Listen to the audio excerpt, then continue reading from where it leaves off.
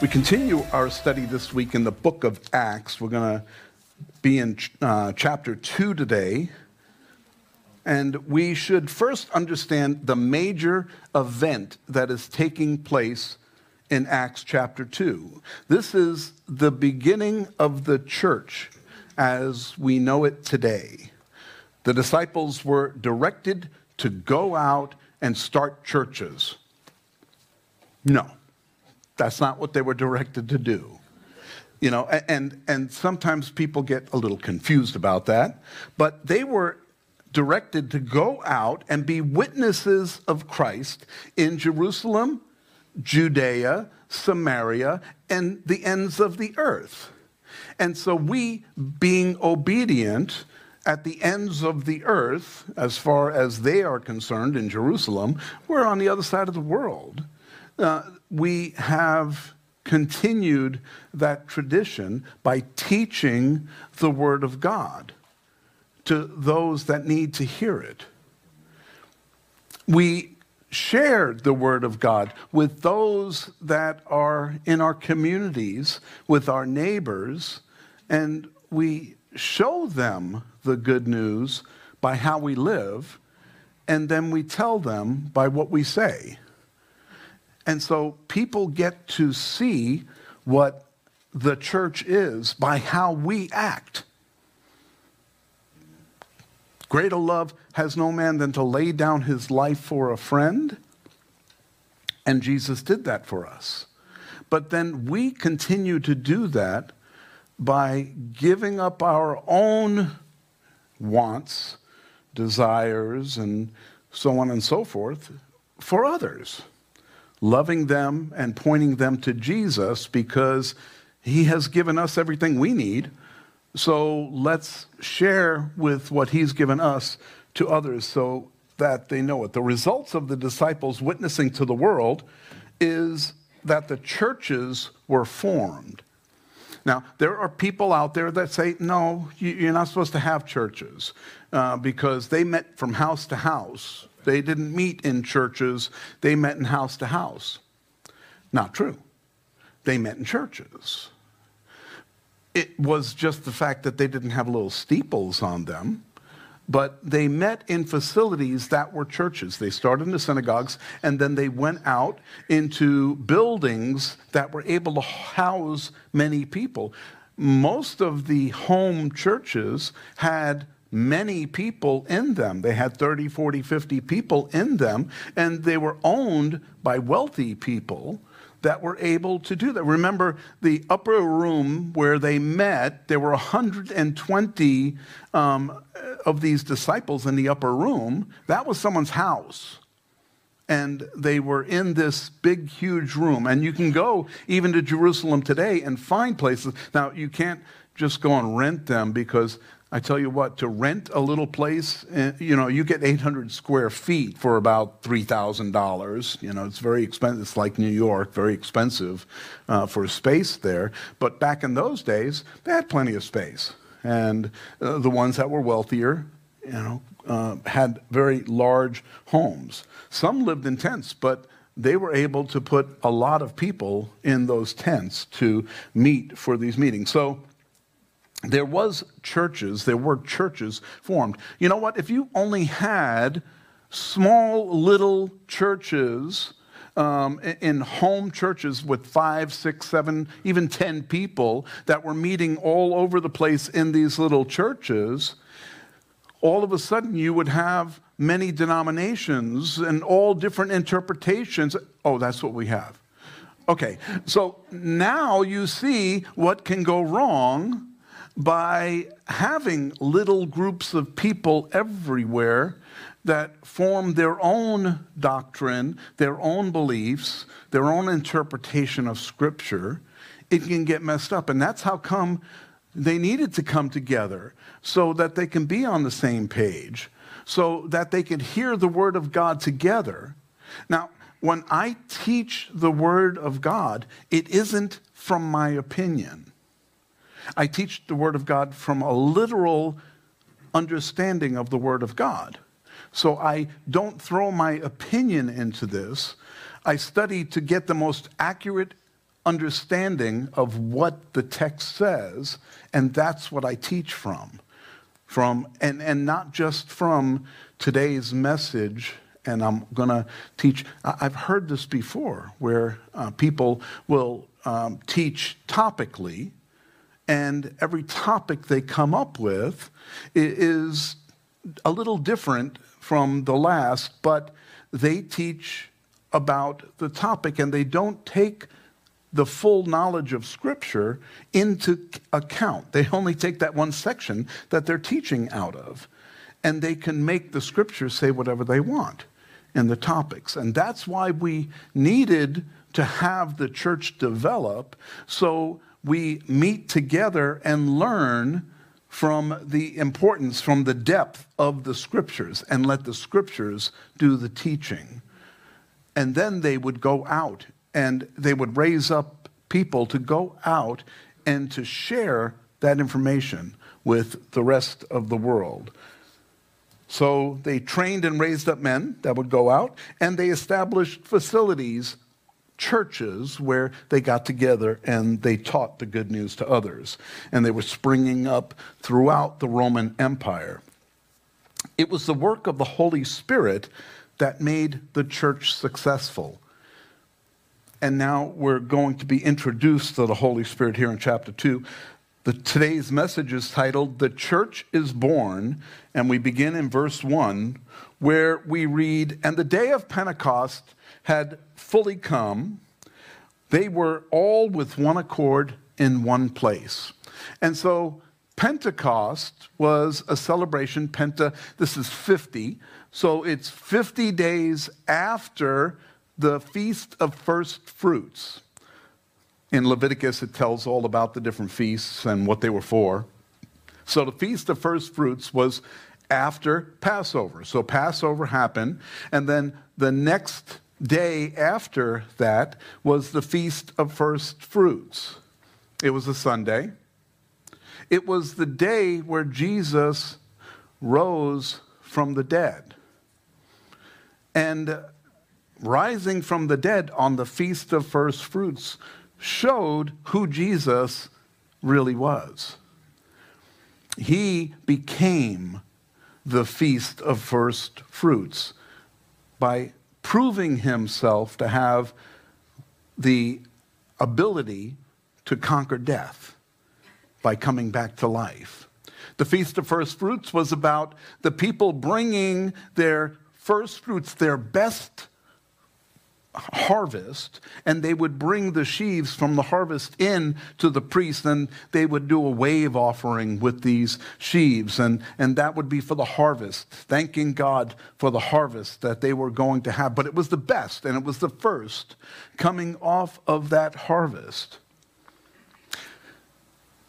There didn't need to be a Feast of First Fruits any longer, because once Jesus rose from the dead, he took the position as the sacrifice for the world. He showed that there was no need for another sacrifice of these sheaves of first fruits, because he solved the problem of sin. That's why all these sacrifices were given to God, thanking him for what he was doing, and it was a way that they could atone for sin, but it doesn't take away sin. And Jesus was the first fruit to take away sin. In 1 Corinthians 15:20, Paul tells us, "But now Christ is risen from the dead and has become the first fruits of those who have fallen asleep." He's talking about those that have died. Okay? They were still dead, but Jesus then rose from the dead. The first thing he did after he died was to go down, and it says that he ministered to those that had died and led them out of captivity. And so he was the first fruits, showing that there was life over death. And we now take advantage of that. because we don't have to die. Oh, we die physically maybe in these bodies, but our last breath on earth is followed by our first breath in heaven. And death doesn't have any power over us any longer. So here is this feast, and then on Pentecost, what happens is that they would get together for the Feast of Pentecost 50 days later. Well, all the Jews from that area were coming for the new feast, the Feast of Pentecost. They were going to come into Jerusalem during that time. How long ago was Jesus ascended into heaven? 10 days earlier. 10 days earlier, he told, remember, because it was 40 days after he rose from the dead, 40 days later, he ascended into heaven. So 10 days after that is Pentecost. So for 10 days, he told his disciples, go and wait. Wait for what? The Holy Spirit. Go and wait there. And the Holy Spirit will come. So what were they doing for 10 days? They were praying for the Holy Spirit. Well, they were praying for the fulfillment of what Jesus said. So they didn't understand fully what the Holy Spirit was going to do. They just knew that Jesus said, go and wait, and you're going to then encounter the Holy Spirit. He is going to come. The Comforter, the Helper will come, and he will change your lives. Verse 2, and then suddenly there came a sound from heaven as they're all 120 of these disciples are gathered in this upper room. A sound from heaven as of a rushing wind filled the whole house where they were sitting. And then there appeared to them divided tongues as of fire, and one sat upon each of them. So in verse 2, it says it was the sound of a mighty rushing wind. It wasn't a mighty rushing wind. Their hair wasn't blowing all over the place. Their clothes weren't, going wild. They were sitting there and they heard this sound, and it sounded like a mighty rushing wind. And there were little flames that showed up on each one of their heads. It wasn't a flame. It was as like a flame. They had no other way to describe it. They saw something that looked like a flame. Today, you can see those little LED lights that flicker and they look like a flame, but they're not a flame. They're just LED lights. So this was LED before LED was formed, right? Yep. We don't know because they didn't explain in detail. We didn't have any pictures. But we know that it was the sound of something like a mighty rushing wind and something like a flame. If it were actual flames, the wind would have blown it out. So it obviously wasn't that. And so here they're experiencing for the first time something supernatural where Jesus wasn't there, because they've experienced many supernatural things before while Jesus was around, right? And now they're there by themselves and something supernatural is taking place right there. This isn't the first time that the Holy Spirit had been active. The Holy Spirit can come on as a wind or can also come upon someone. When we see in Genesis 1:2, we read that the Spirit of God hovered over the face of the waters. In Judges 6:34, the Spirit of God came upon Gideon. And in 1 Samuel 16:13, the Spirit of the Lord came upon David as Samuel anointed him. And so he came upon. But it wasn't until Jesus that he came in. You see, we're human and we're born in sin.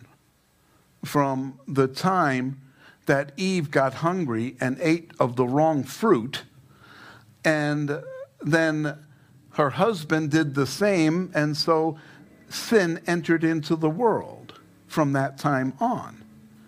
And as sin entered in, that means that we weren't doing what we were designed to do at that point. We were designed to live forever, eternally. From the time Adam and Eve were born, it was supposed to be an eternal life. But that's how come they were told they couldn't even go into the garden, because they could eat of the tree of life and then live forever. And that's how come they were kept out of the Garden of Eden.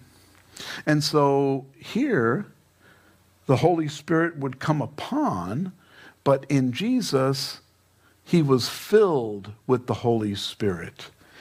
In John 7:39, it says that he was filled with the Holy Spirit and then led by the Holy Spirit out to be tempted in the desert. But he was filled with the Holy Spirit. And we know that he was able to endure the temptation because he was filled with the Holy Spirit. Besides the fact he was God, that helps.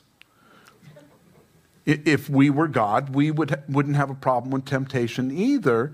But he was tempted just like we were without sin. He never failed or succumbed to the temptation. So now he was glorified 10 days before Pentecost. He ascended into heaven. And then the disciples had this 10-day prayer meeting. And they get together and this event takes place. And they were filled now with the Holy Spirit. It wasn't that God waited 10 days. He planned this all along. He knew what was going on. It wasn't that they had, after 10 days, their prayer was perfect and now it was enough prayer. No, this was God's plan all along. Sometimes we think that if we pray the right prayer, have you ever done that? Have you ever prayed for something and you didn't seem to get an answer, so you change the prayer to see if maybe the new prayer will get a different answer, or, and sometimes we just didn't like the first answer. So we're going to pray for, hold on, maybe I didn't make myself clear. And let me rephrase that. And a lot of times when we pray, we need to hear what we're praying so that we can adjust our prayer to match God's will. These guys didn't know what was going to happen next. And so 120 were praying together, and they're just, Lord, we know that you're going to send the Comforter. We know that we don't know what that's going to look like, but we're ready. We're ready for you to send the Comforter and the Helper. And that's sometimes we just have to be ready for whatever God wants to do in our lives. And when we're ready, when we're prepared, then we'll be surprised when it happens, kind of, oh, this is it. This is what God wants to do. And I know many times in my life, I was surprised by what God was going to do. It was different than what I thought that he was going to do. When we started this church, almost 11 years ago, when we started this church, it was not what I expected. We put the name Calvary Chapel out there. We expected people that knew of Calvary Chapel, to come visit the church, and a few did. But it didn't grow the way I expected it to. And Lord, did we do something wrong? Was this not your... And God said, you know what? You're just supposed to minister to whoever I bring in the building. It's not about numbers. It's not about what people are wearing, where they come from, or anything like that. You just teach them what I tell you to teach them, and we'll go from there, okay? And I didn't like that answer, but I said, okay. And, obviously you're God. And then he just proved himself over and over again, not in the numbers, not in the way things went, in the fact that people grow deeper in the Word of God. And people are changed because of the Word of God, not because of me or because of our chilly night. But we're still having chili nights. I mean, I still want to have fun together because we can do that. We can have fun together as, children of God. So when you see these events, come and have some fun with us. And that's part of the fellowship. That's part of spending time. It doesn't matter if you are just here for the winter or if you're here for, if you live here year round. Come and have some fun with us. And we're very blessed to have you involved. So here they are in the church. They're now the church being filled with the Holy Spirit. They are the church. It's not a building, it's people. And they are now the church, and they're going to start acting like the church. Verse 4. And they were all filled with the Holy Spirit and began to speak with other tongues as the Spirit gave them utterance. Some people get confused about tongues. Some people are concerned about tongues. Some people care a lot about tongues. They put a priority on speaking in tongues. And some say, I don't care either way. You want to speak in tongues, go right ahead. So we should look at it a little deeper. What is tongues and how does it apply today?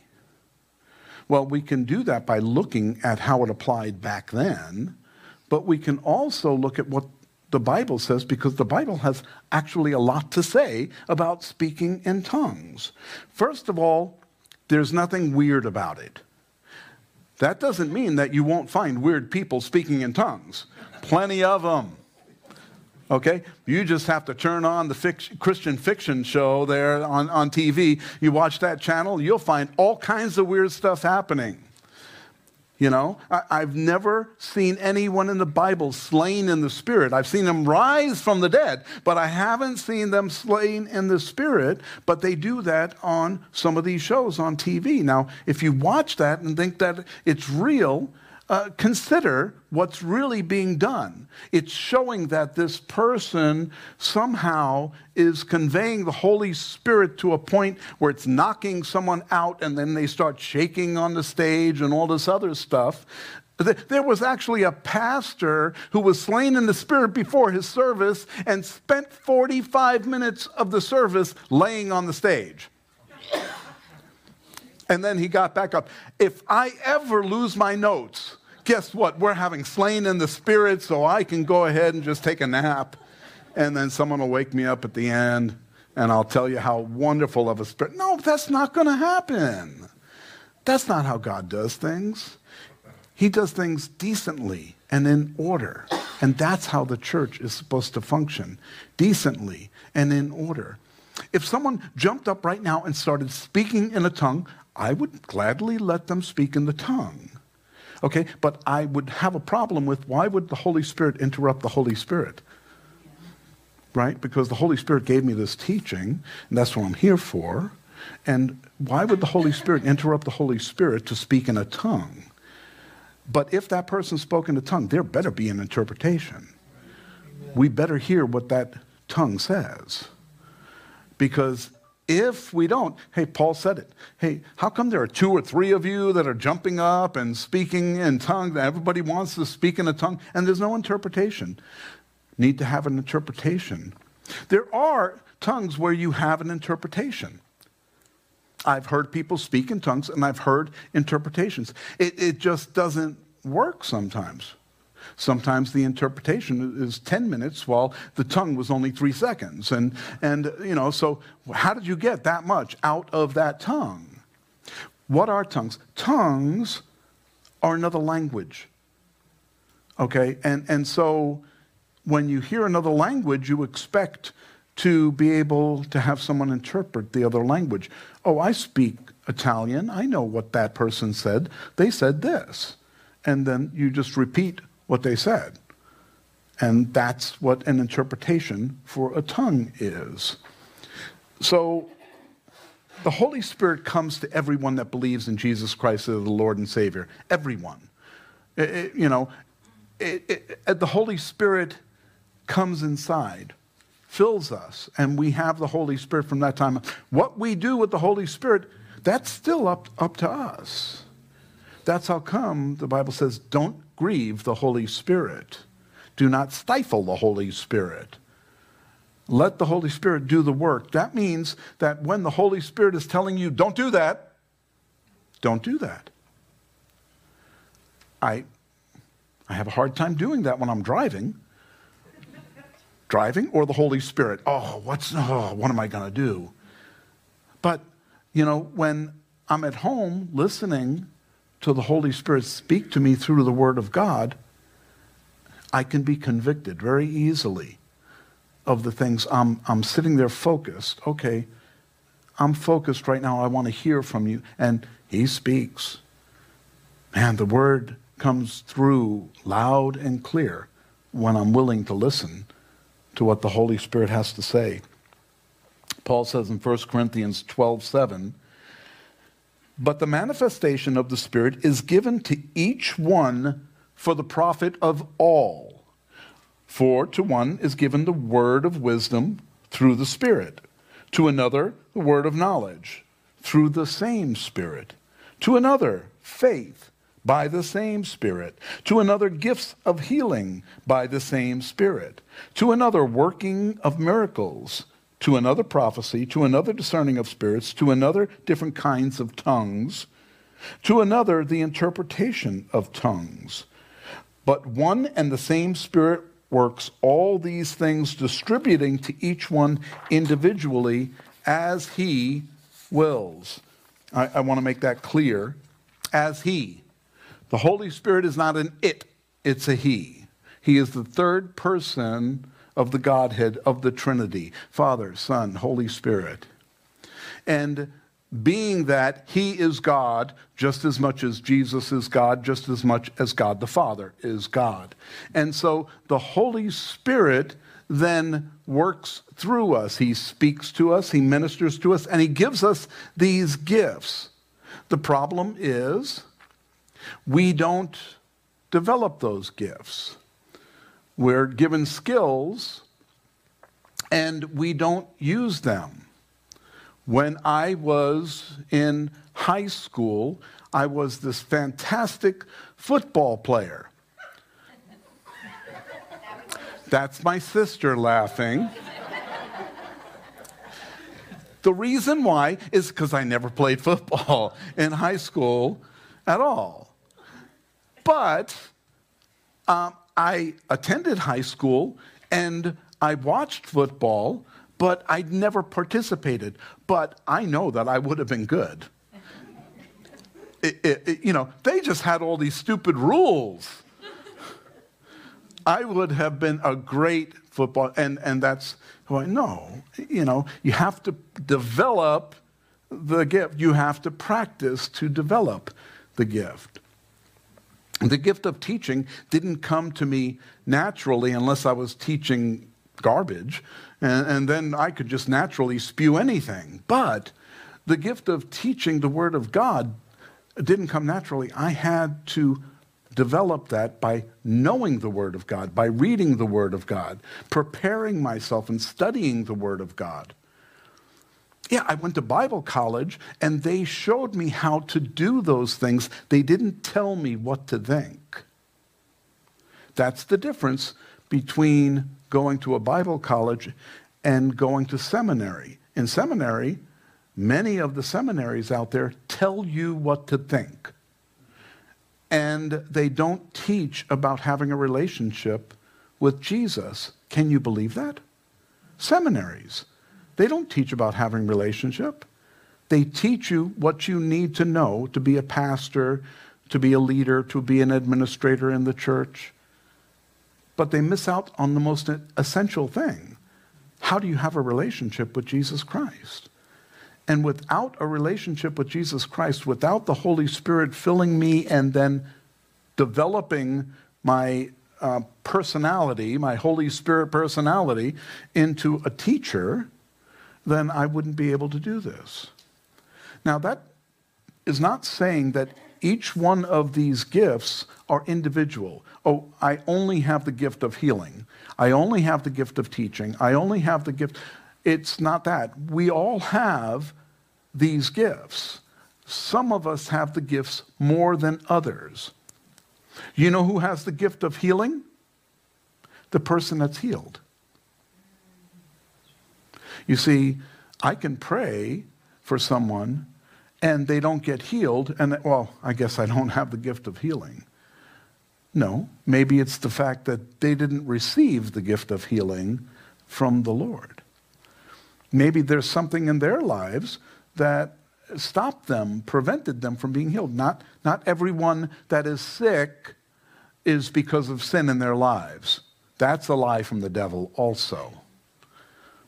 Okay, but when you pray for someone and they are healed from whatever it is, they are the ones that receive that gift of healing. Tongues are just another one of those gifts. And you know the best place to use your tongues? In the closet. Your prayer closet. Go in there and pray. Because if you're using it in the sanctuary and nobody else understands what you're saying, what good was your tongue? How did it edify anyone?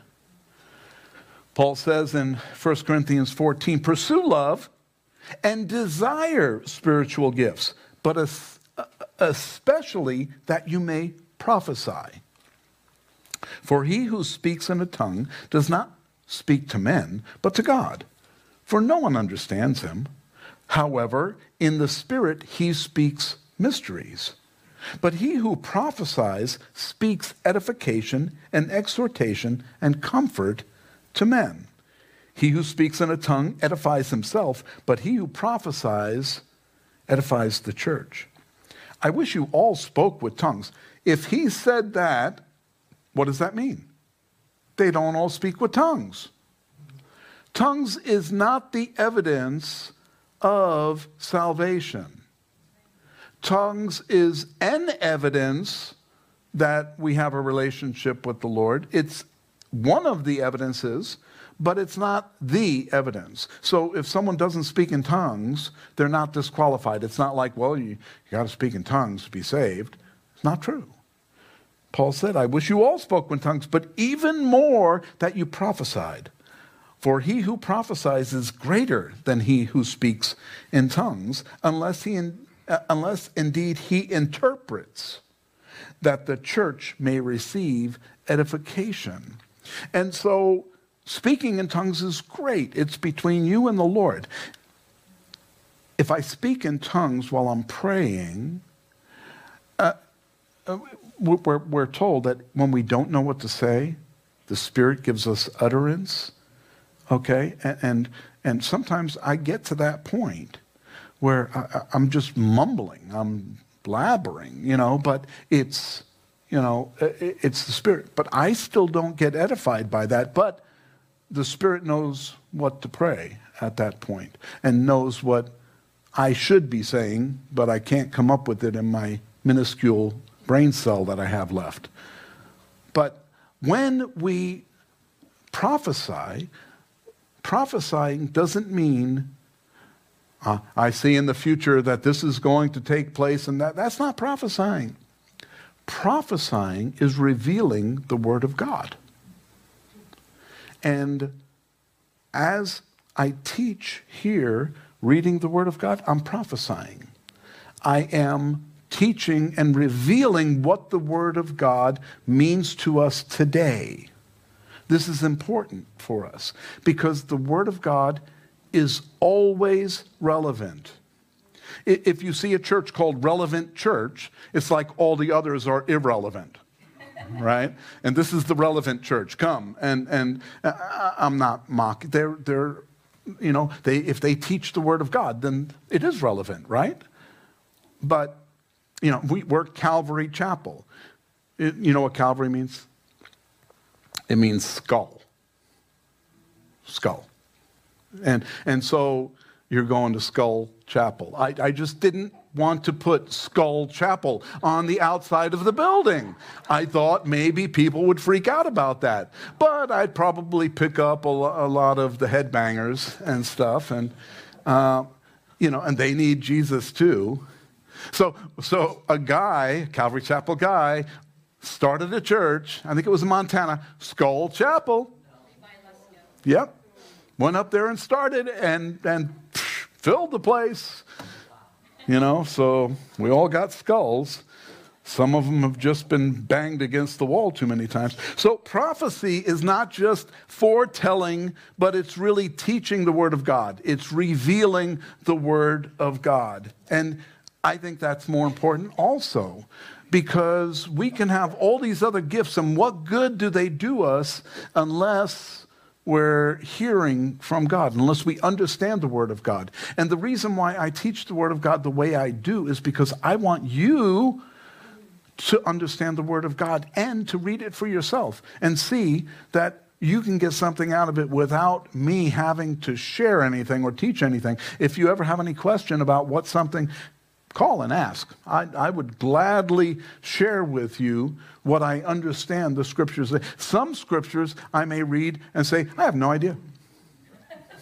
I don't know what was going on in that Old Testament Scripture. That was just crazy. But a lot of it is relevant and pertinent for the day that we live in. When you read Ezekiel, part of it may not be very clear, but part of it is just clear as day, especially in the day that we're living in today. So the disciples now were filled, and they began speaking in other languages that were unfamiliar to them.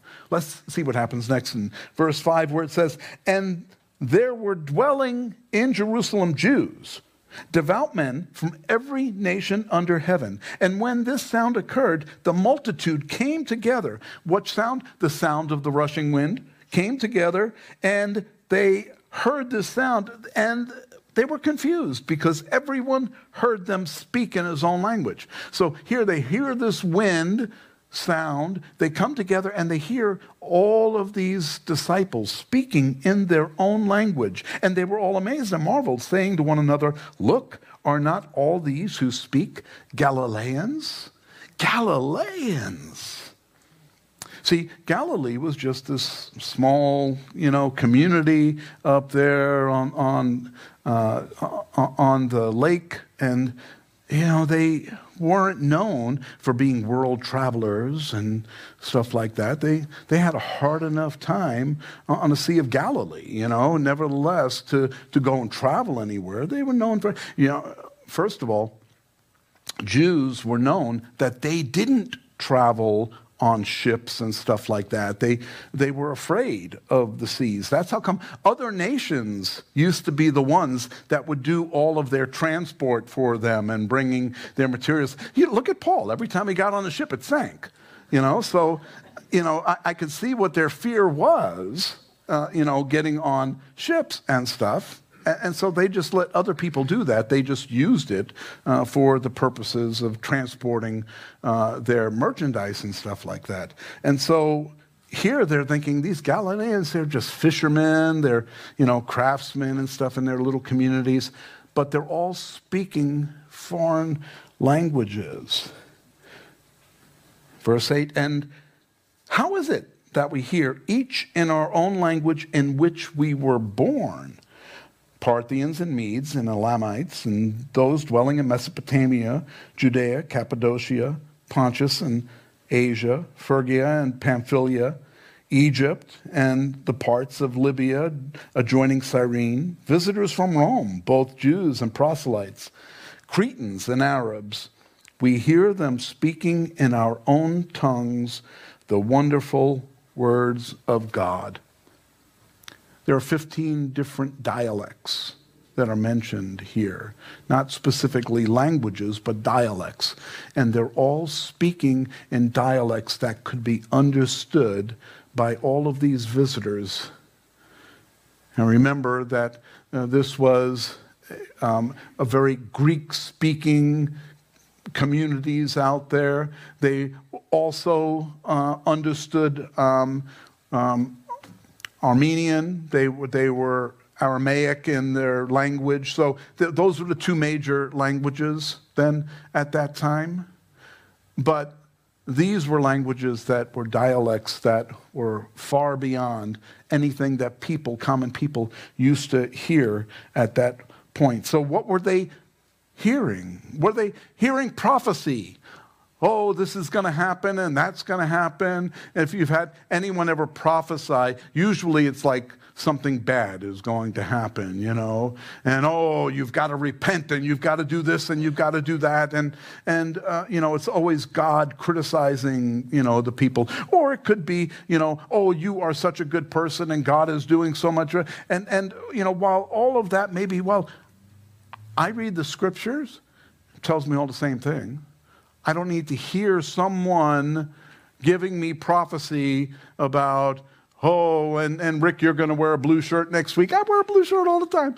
And I know what I'm going to do. I don't have to listen to prophecy and then enact it by, fulfilling the prophecy, because there is no prophecy that's given to me that's going to be outside of the Word of God. So I'm going to stick with the Word of God. And if there's that great detail that I have to know if I'm wearing Dockers or jeans tomorrow, then you know what? I'm going to make the choice myself. I hope I make the right choice, And we don't have to rely on listening to what other people say the Bible says. We can go there ourselves and hear from God.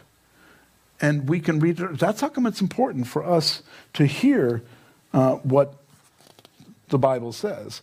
So were they encouraging the church to live even holy lives? That would be something good to hear in these tongues that are out there. Were they rebuking the unsaved for not believing in Jesus Christ? I could see why they would do that. Here's all these unbelievers that are gathered in the street and they're preaching, but instead it says that, look, are not all these who speak Galileans? And they were speaking in our own tongues the wonderful works of God. That's what tongues were speaking, the wonderful works of God. That's something that we can speak in English so people can hear us. It's good for us to share about the wonderful works of God. Do you know where we can share that? Anywhere. Do you know who we can share it with? Anyone. We can share it with believers, and so that they are encouraged about the wonderful works of God. We can share it with unbelievers, so that they can hear about the wonderful works of God. And what are the wonderful works of God? The wonderful works of God begin right here in my heart. The changes that God has made in my life are amazing. They're incredible. And for God to do what He has done in my life, that's a wonderful work. That's an incredible work.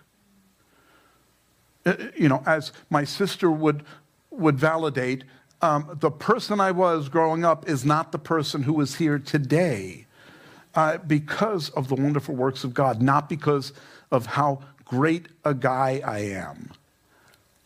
Because it took me years to develop how bad I was. And it took me a moment to develop a heart for the Lord and a heart of grace. Just took me a moment to do that. Receiving Jesus Christ as my Lord and Savior is the one thing that changed my life forever. I've made stupid mistakes over the course of my 60-something years, but I don't look back on them as being life-changing. I look back on them as being, okay, stupid mistakes. But the one that was life-changing was receiving Jesus Christ. It impacted the rest of my life. It impacted the way I look at everything. When you watch the news, look at the news with the filter of the Bible. so that you can understand what the news is actually saying. When we look at it and we base this news off of this expert, and they get up there and they share their expertise, and do you ever get disappointed because the experts don't appear to have very much knowledge? Do you ever look and say, that's the expert? Can we get a second opinion here? No, it's illegal. There are no second opinions. This is the opinion you're going to listen to. You're going to believe this. This is it. This is all you get. If you listen to a second opinion, it's wrong. And that's how I teach the Bible. No, not really. You get to have your own opinion of what the Bible says.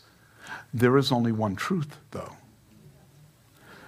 And so I'm going to teach the Word of God. Whether you choose to believe it or not, that's up to you.